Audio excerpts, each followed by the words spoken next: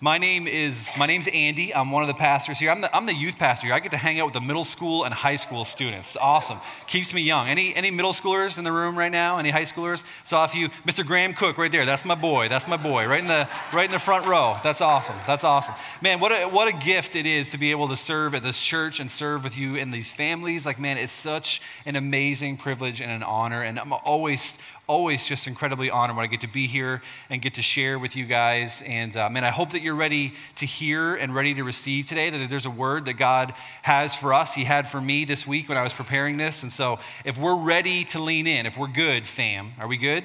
Then God's going to show up and he's going to do some awesome stuff in our hearts and in our lives. But I want to talk about family reunions for just a minute here today, all right? Anybody ever been to a family reunion? You guys have had those? They're a good time, aren't they?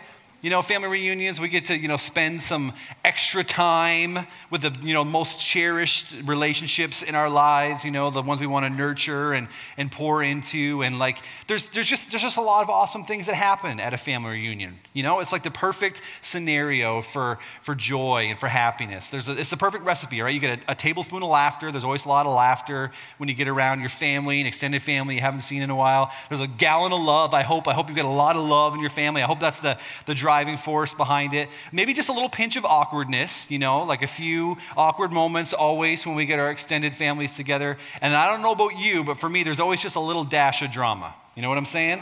Like there's just a little something every year. Like we've all got that crazy uncle, right?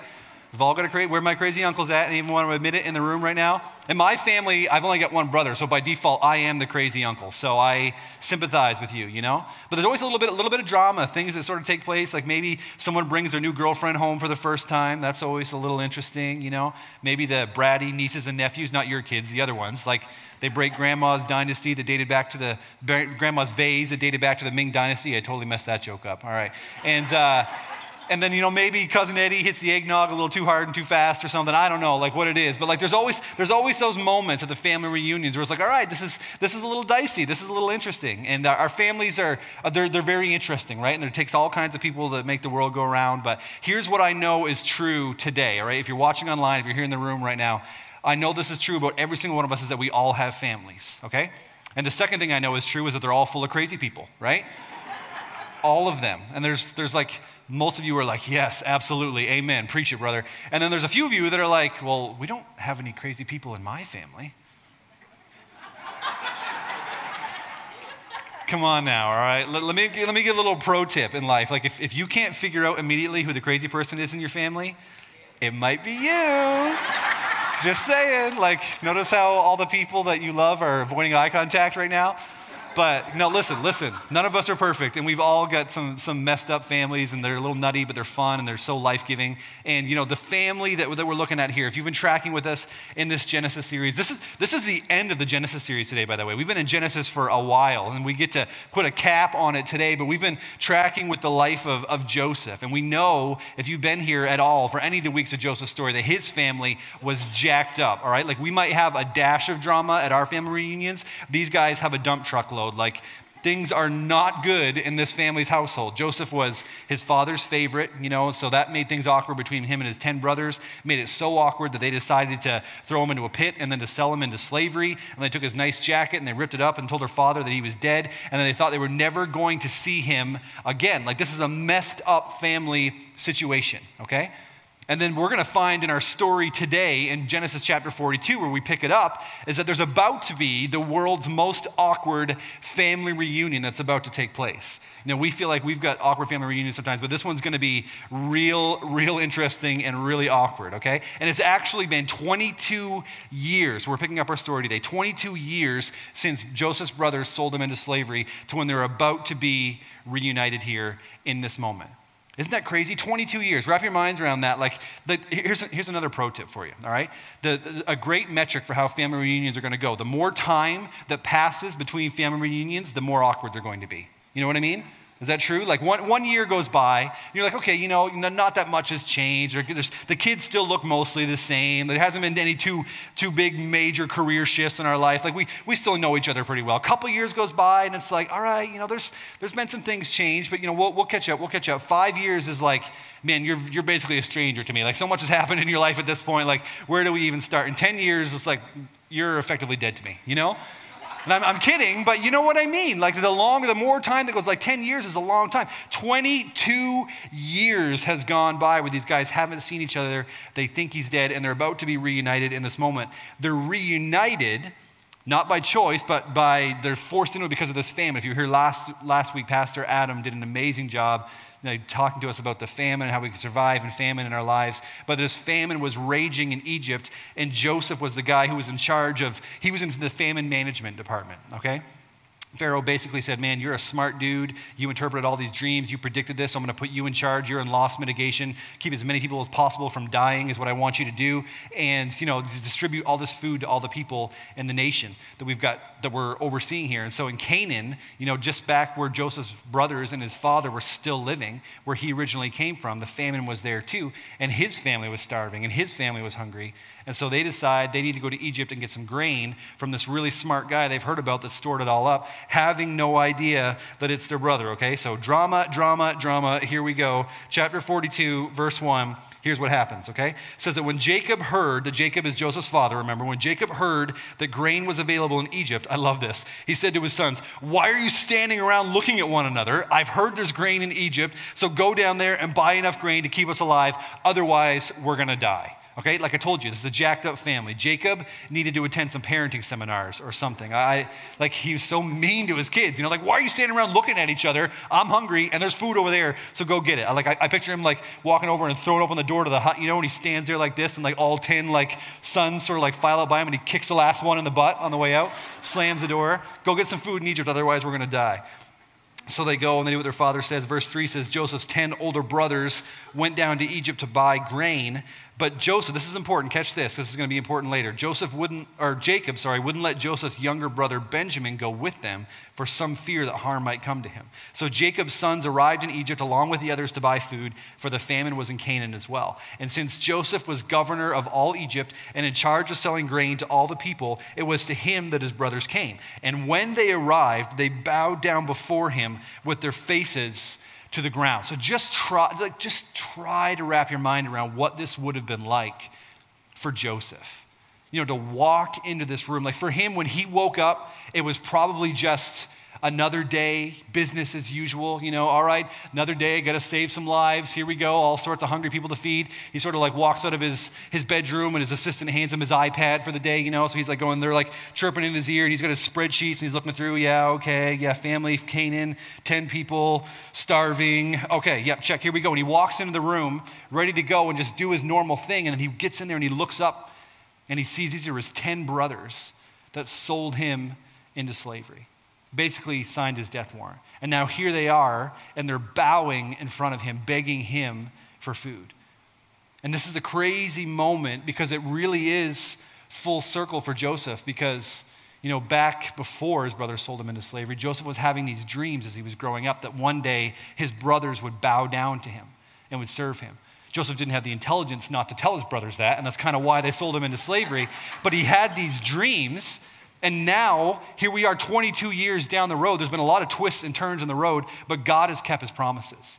God promised this and gave this to Joseph in dreams and visions. And now 22 years later, after he's basically been through hell, now it's all happening, it's all taking place. God keeps his promises, church. That's not my message today. That's just a little freebie for you, all right? 100% of the time when God makes a promise, he keeps it.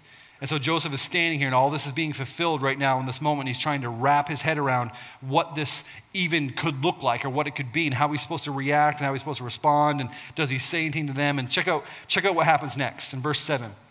It says, as soon as Joseph saw his brothers, he recognized them, but he pretended to be a stranger and he spoke harshly to them. All right, so he's going the incognito route. He said, where do you come from? He asked. From the land of Canaan, they replied, to buy food.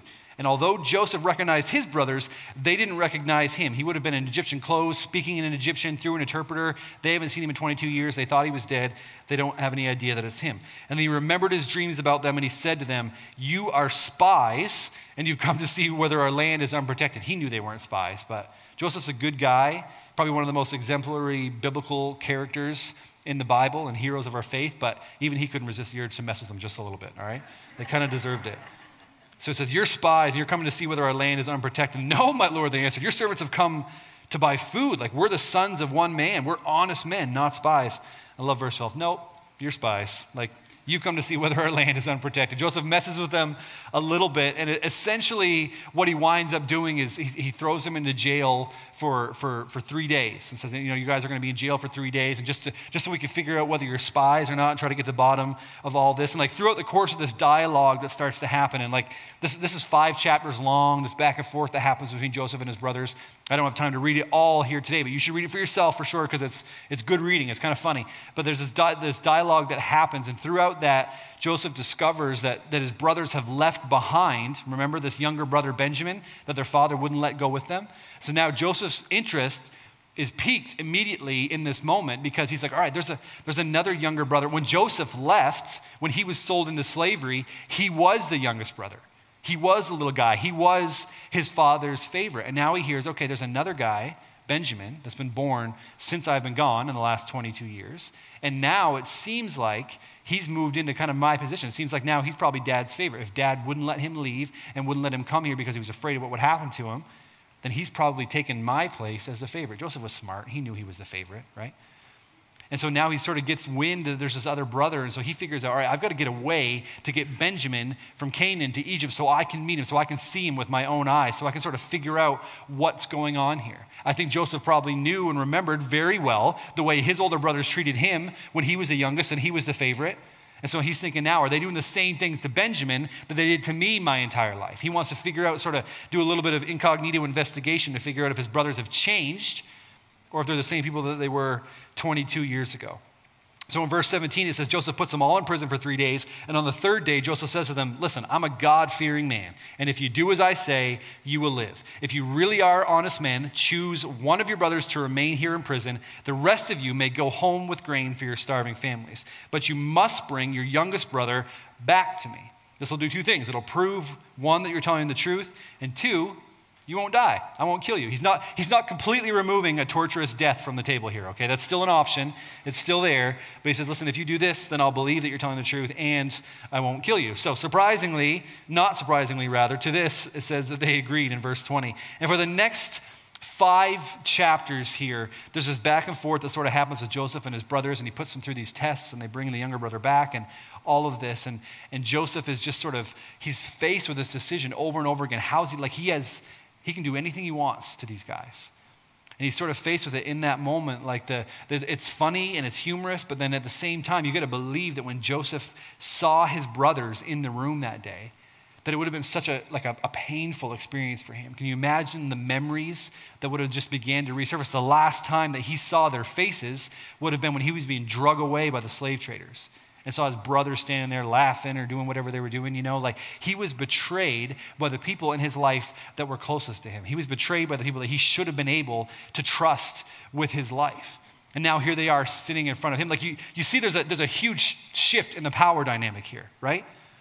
Joseph for his entire life was powerless to stop his brothers from abusing him and from doing what they did to him. And now the entire thing is shifted where they're sitting in front of him, bowing in front of him, completely powerless, and he can exact whatever kind of revenge he can dream up, and no one's going to stop him. No one's going to say you can't do that. He has all the power in this situation. And now he's left with this decision and this choice. What do I do with it? He holds their lives in his hands. You know what? I can't imagine what I would do in that kind of a situation. Like if I had that level of responsibility, like if all that had been done to me and I carried around those kind of wounds and then I had that opportunity, like what would my response to these brothers be that had hurt me so deeply?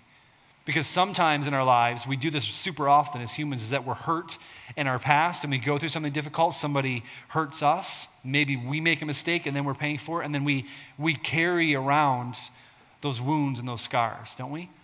And then we carry them around so much to the extent that sometimes like we allow those wounds just to never fully heal, and then we allow those wounds to just begin to define who we are. It begins to become such a part of us, and we become comfortable with it, and we become comfortable with the pain, and we just begin to allow that to inform the way that we make decisions and the way that we interact with other people. Like it's an all-encompassing thing sometimes. It feels good to hold a grudge, doesn't it?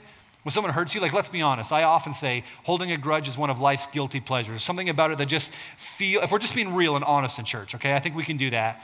Like it feels good sometimes, doesn't it, to hold a grudge, because it feels like almost powerful, like we're holding that over someone's head as a way to kind of make them pay for what they did. And us holding the grudge feels like we're sort of getting back at them, but what it's actually doing is it's effectively handcuffing us to our past, right? Like the thing that's behind us, the thing that's been done to us, or the mistake that we've made, that we've handcuffed ourselves to it, and we can never really completely move forward the way that God is calling us to.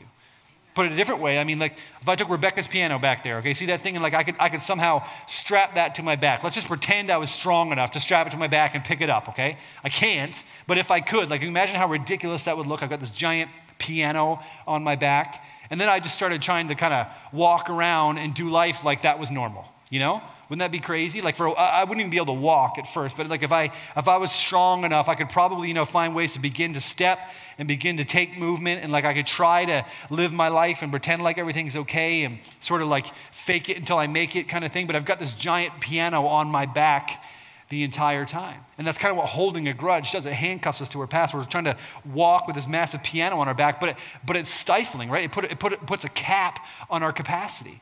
Like we feel like, okay, like I can carry this thing around, I can carry this wound from my past, I can carry this grudge, and I can still manage, I can still do life, I can still minister, I can still serve, I can still be a good person, I can get by. And we feel like we're doing okay, but we don't even realize, the longer we carry that piano, we don't realize how much it's limiting our capacity. And for Joseph in this moment, like he had to make a choice. Does he drop the piano, or does he live in the pain of his past? Does he handcuff himself to what's been done to him? Does he handcuff himself to the pain that his brothers cost him? Does he continue to allow it to weigh him down, or does he set himself free from it? And then for these next few chapters, it seems like, when I first read this, it seemed like as Joseph was going back and forth and he's kind of messing with his brothers, like it seemed like he was just sort of like, that was his way of getting back at them, was sort of messing with them. But the more I read it, I don't think that Joseph was motivated by revenge in any of this at all. I think he was actually motivated by redemption.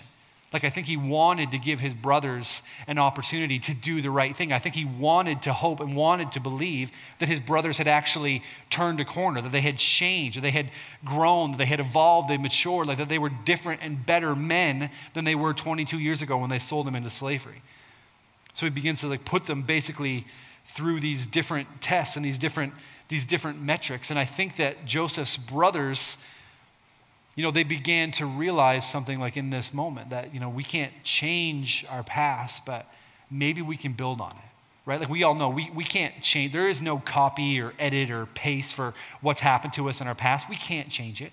We messed up. We can't change it. Someone hurt us. We can't change it. It's in the past. There's nothing we can do about it. We can handcuff ourselves to it. We can carry the piano around on our back, but we can't change it. But what we can do is learn from it, right? That's not new information. You know that. Like we can learn from our past. We can actually build a better future because of what's happened to us in the past. And I think that Joseph's brothers are beginning to get this. Joseph basically, at the end of all this like shenanigans that goes on between him and his brothers, he winds up, the youngest brother Benjamin comes and Joseph sees him with his own eyes. And then he basically frames Benjamin, this new youngest brother, for stealing his royal chalice. He stole the king's Tupperware, all right? And he basically makes it look like Benjamin has done this, plants it in his bag of grain. And then he says, all right, listen, you stole my cup, so there's got to be a punishment. And he basically tells the rest of the brothers, listen, you guys can leave, go back to Canaan, go back to your father, go back to life as usual and life as you've always known it. But Benjamin, because of his crimes, has to stay here in Egypt and be a slave for the rest of his life. So you 10 brothers leave, and you leave the youngest brother behind. You go back to your dad, and don't ever come back here again. And this guy is staying here. He's going to be a slave for the rest of his life. Basically, what Joseph is doing, we can't miss this, like what he's doing right here in this moment is giving these 10 brothers an opportunity to do the exact same thing to Benjamin that they did to him 22 years ago. Do you see that? Like this is an opportunity for them to get rid of the youngest, the new favorite brother. Like they had to probably have just as much disdain for Benjamin as they did for Joseph. When dad's got a favorite, that's always going to be an issue. And he's giving them an opportunity to say, no, you leave him here. He's going to be a slave in Egypt. They could go back and tell their father it wasn't their fault and, it was nothing we could do and they took him from us. He's giving them an opportunity to do the exact same thing that they did 22 years ago. It's a test. But today things are different because Judah, the third brother, summons up the courage to step forward and to step up to this Egyptian official and this powerful man at risk of his own life. And check out what he says in verse 30 of chapter 44 here. He says, now, my Lord, I can't go back to my father without the boy. Our father's life is bound up in this boy's life. And if he sees the boy is not with us, our father will die. We, your servants, we will indeed be responsible for sending that grieving white-haired man to his grave. So my Lord, I guaranteed to my father that I would take care of the boy. I told him, if I don't bring him back to you, I will bear the blame forever. So please, my Lord, let me stay here as a slave instead of the boy, and let the boy return with his brothers. For how can I return to my father if the boy is not with me? I couldn't bear to see the anguish that this would cause my father. So Judah steps forward and says, no, don't take him, take me instead. And we've got to see the irony here in this moment as well, because, back when the brothers decided to sell Joseph into slavery, guess whose idea it was? Judah's. So the same guy who was the architect of this entire scheme, the same guy who came up with the idea and said, hey, why don't we get rid of Joseph? And we'll get rid of him, he'll be out of our hair, we'll never have to see him again, and then maybe dad will pay attention to us. Maybe dad will love us if we get his favorite out of the picture. But then he had to watch his father grieve for a lifetime, for 22 years, grieve because of the results of the actions that he had taken, because of the result of these schemes that he had dreamed up. And then he watched this other young brother, Benjamin, be born and sort of moved into that new slot, that new favorite spot of dad's. Like his whole plan to get dad's attention, to get some of dad's love, to get some of dad's affection didn't work at all. It was all for nothing. All his scheming, all of his dreaming, all of his compromising, like it was like dust in the wind. It didn't work. And now he's faced with this exact same decision, this exact same opportunity that he made 22 years earlier. But today is different. That obviously, at some point, there's been a 180 flip in character for Judah. And now he steps forward and says, no, like we're not going to get rid of him. Like we can't do that. I can't do that. I can't do that to my father again. I've seen when he's talking about all the anguish that's going to cause him, it's because he knows, because he saw it when Joseph left. And he said, no, we can't do that to him. I'll do anything. Take me instead of him. I'll literally give my life for this kid. I'll offer it to you as a sacrifice right now. And I love, this is a crazy moment, church. All right, I'm just going to geek out with you for a second. Is that all right? Can I do that? Like as a pastor, like this is a crazy geek out moment because Judah offers his life as a sacrifice for his younger brother Benjamin. Hundreds of years later, Jesus himself in the New Testament would actually be descended from Judah's family. Not from Joseph's, not from the guy who did everything right and was basically perfect and never did anything wrong and like served God so well and had so much favor of God in his life. No, Jesus is actually like the great-great-grandson of Judah, hundreds of years later. Like God chooses to send the Savior, the Messiah, through the line of Judah. Jesus would later be called the Lion of Judah, like the lion who became the lamb and offered himself as a sacrifice to us, like simultaneously so all-powerful and so omniscient, and now is offering himself as a sacrifice, as a friend, as a loving brother, the exact same way. It's mirrored in what Judah is doing here in this moment. People say Jesus isn't in the Old Testament. No, you're just reading it wrong. He's through there everywhere. And the Lion of Judah offered himself as a sacrifice to us the same way that Judah is offering himself as a sacrifice for his brother. Judah said, I didn't do anything wrong. I didn't steal that cup. I am sin-free in this moment, in this circumstance. But I want to offer myself as a sacrifice for my brother. Jesus lived a perfect life, did nothing wrong. We're jacked up, we're messed up, and Jesus said, I offer myself for them. Because I love them. It's a beautiful, beautiful, beautiful moment in Scripture. And Joseph is just, when Judah says this, like Joseph is just completely wrecked. He's completely overwhelmed. Like I love this picture that he essentially, like all of his manservants, that are in the room and all of his attendants he would have had, he says, out, everybody out. He's like sort of like trying to hold it all in, and they all get out. And when that door closes and latches, he just loses it. Like I'm like snotting, ugly crying everywhere, weeping and wailing. Like it's in the Bible. Just read it for yourself. Like he just loses it to the point where all of those manservants that are out in the hallways and stuff, they like hear Joseph in there screaming like an insane person. And the first thing they do is they run and tell Pharaoh, like, I don't know, I think he's cracked. I think the pressure's getting to him. I don't think he can take this anymore. Like something's going on in there. And he just loses it and just is so overcome with emotion. And he stops speaking through an interpreter. He stops speaking Egyptian. And he starts speaking to them in Hebrew and their tongue. And he says, listen, it's me. I'm your brother. I'm Joseph. I'm the one that you got rid of 22 years ago. I'm the one you sent here as a slave and basically were planning to never ever see me again. Guess what? God sent me here. God sent me here ahead of you so that I could save your life. God sent me here. Not you did this to me. Not look what you've done to me. No, God sent me here so that I could save your lives and the lives of many others. Joseph wraps his arms around their necks and he weeps and he offers forgiveness. Joseph could have easily handcuffed himself to the pain of his past. Joseph could have easily said, I'm going to carry this piano because what's been done to me is wrong and somebody needs to pay for it. But Joseph understood and realized that was not the way that God intended him to live his life.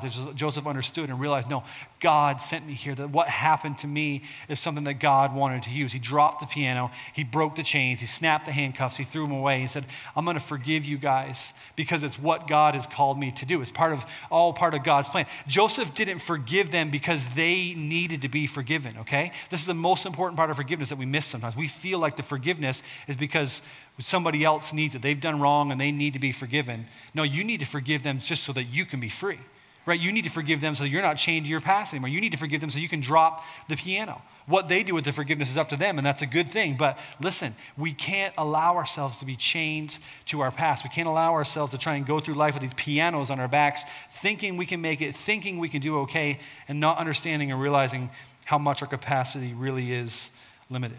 And when we do that, when we drop the piano, when we snap the handcuffs, when we say, listen, you don't owe me anything anymore, what's been done to us can begin to work for us. You know what I'm saying? And that's what Joseph says. Listen, God sent me here.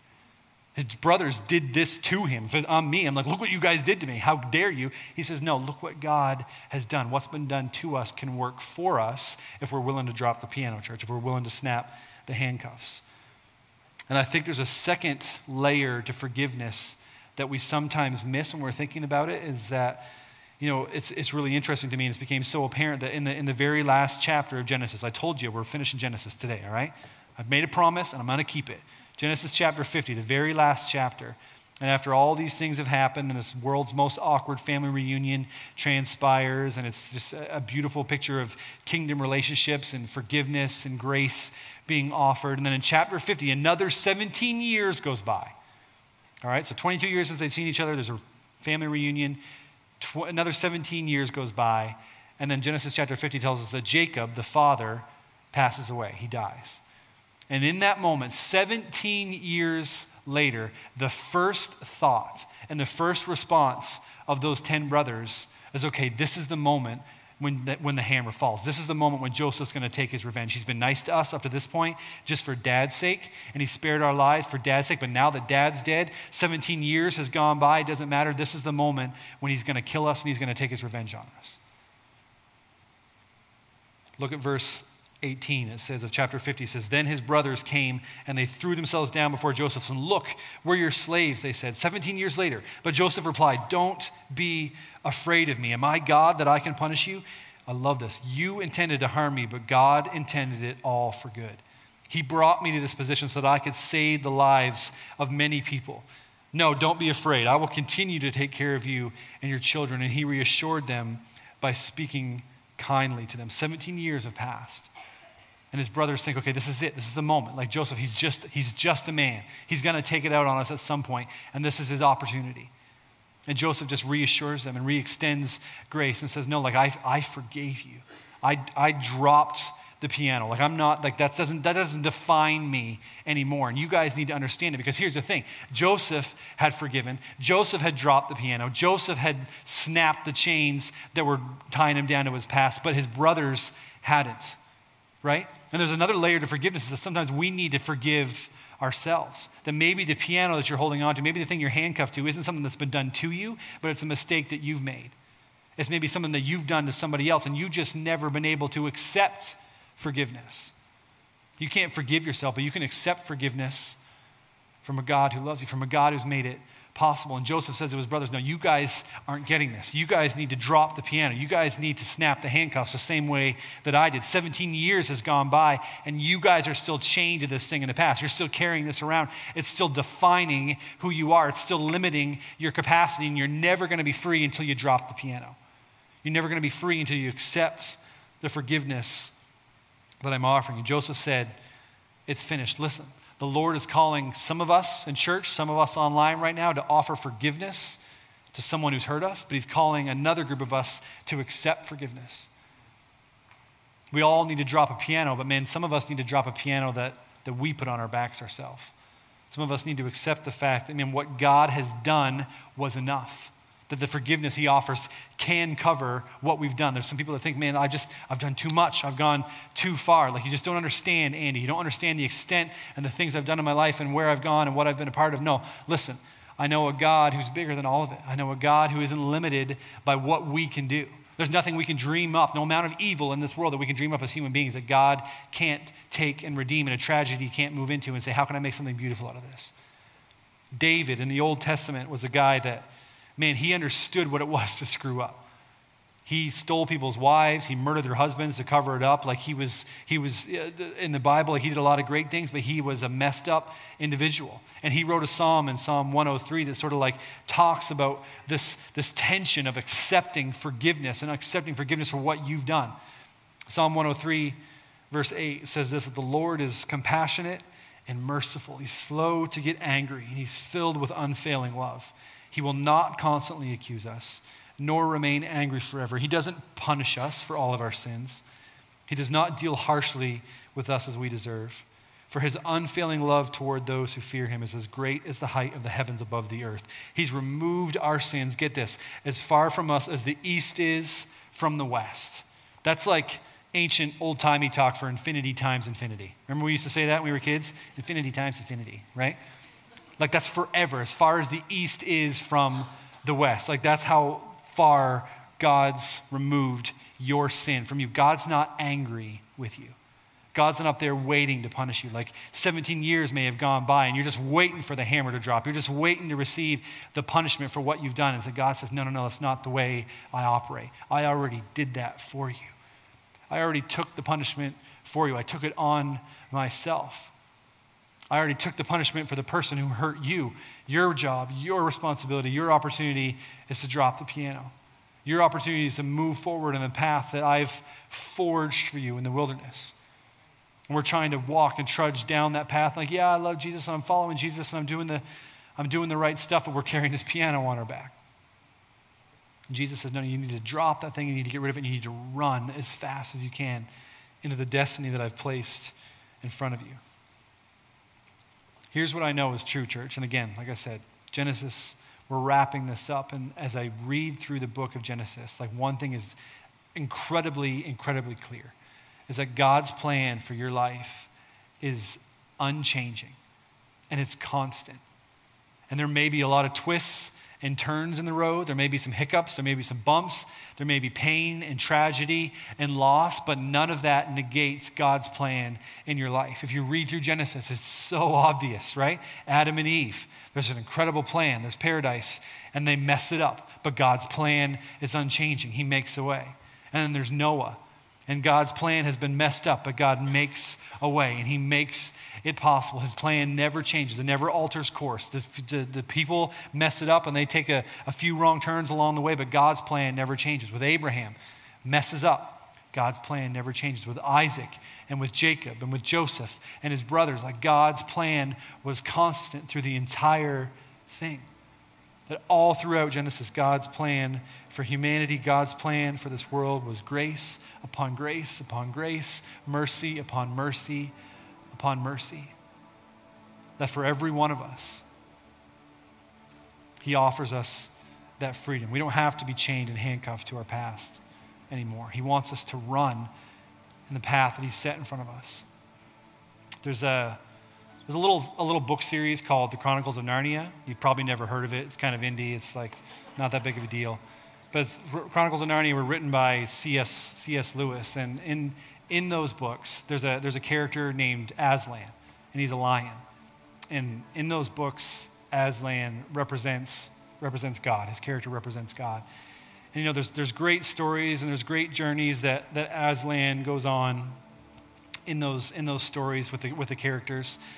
And at the end of that series, there's this beautiful moment that I love so much, and that as the journey is coming to a close, and man, these guys have been on this journey with Aslan, and he's led them, he sacrificed himself for them, and there's been lots of bumps and turns, there's been twists, there's been loss, there's been failure, there's been betrayal, but Aslan's been there through all of it. And then at the end of this series, at the end of this book, there's this moment where they sort of come into this clearing and they're in this field, and they can see paradise in front of them, and they can see it, and they can see that the journey is getting close, and it's coming to an end. And it's so beautiful because Aslan's there and he's speaking to them in this moment and his followers, and he gives them this little motivational speech, and then he turns and he just starts to run, and he runs up the mountain, and he runs through the trees and through the forest, and he's calling back to his followers. He's saying, further up and further in, further up and further in. And that's what he's calling them to on their journey. And I think the Lion of Judah today calls his church to do exactly that. Go further up and further in. At the path that he's placed in front of us. He says, no. Take the handcuffs off. Just drop the piano. Whether it's something that's been done to you or something that you've done to somebody else, drop the piano further up and further in. There's so much beauty that God has placed in front of us. His plan doesn't change. His plan doesn't alter because of things that we've done. What the enemy intended to harm you, God intended for good. And when we put that in perspective, like the guilt that we might carry around, okay, like it's obvious that the enemy intended this for harm, but God intends it for good. Joseph realized that. Joseph recognized that. Listen, you guys wanted to kill me, but God wanted to use it for something beautiful and something amazing. It's literally the opposite. Like they intended death, and what God brought out of it was the saving of thousands and thousands of lives. Do you see that? Like what a beautiful picture that is? Like that's us. Like what should be death and what could be death and what could like be the red ink on our death certificate is actually life that God calls every one of us into, further up and further in. It doesn't matter what we've done. It doesn't matter what's been done to us. It doesn't matter what's in our past. Drop the piano and run with me, church. That's what he's saying. Further up and further in, further up and further in. It's our decision. It's our choice. What the enemy wanted to use to harm you, God intended for good. You get to choose how that plays out in your life. Pray with me, church. God, man, we are so grateful, Father, for who you are and what you do in us and what you've done for us, God. And God, forgive us for the moments when we're chained to our past, God, when we limit our capacity, God, when we don't appreciate and take advantage of the forgiveness that you offer us, God, when there not be a soul in this place, may there not be a heart in this place or listening online right now, Jesus, that doesn't understand the forgiveness that is available through you, God, that doesn't understand your good gift of grace. God, when I think about what you've done for me, and when I think about what the cross represented, and I think about what that cost you, God, may I never belittle that, Jesus, by not understanding its power in my life. God, may I never belittle what you've done for me by handcuffing myself to my past, God, by limiting my capacity because of something that's happened. God, may we all walk in your freedom. God, there's not a single person in this room that shouldn't say right now, God, like, I can walk in your freedom. I can drop the piano. I can snap the handcuffs. I can snap the chains. Like that doesn't have to be me any longer, Jesus. And I want your freedom. I want the freedom that you offer. I want to go further up and further in. God, I want to know you more. Jesus, I want to run on the path you set for me. I don't want to limp. I don't want to struggle, God. I want to run. I want to sprint. So God, would you set us free today in the name of Jesus? Father, you've already done the work. It's already completed on the cross in Christ Jesus. God, the temple veil has been torn. God, the curtain has fallen. There's nothing between us and you anymore, God, other than just recognizing and accepting what you've done for us. Father, so in the name of Jesus today, would we drop our pianos? God, would we get rid of the grudges? Would we snap the handcuffs? Father, would we run to you? Father, would we run from the path the Lion of Judah has forged for us, further up and further in. God, we love you. We're with you. We're for you, Jesus. And we're grateful and we ask it in your name, Jesus. Amen.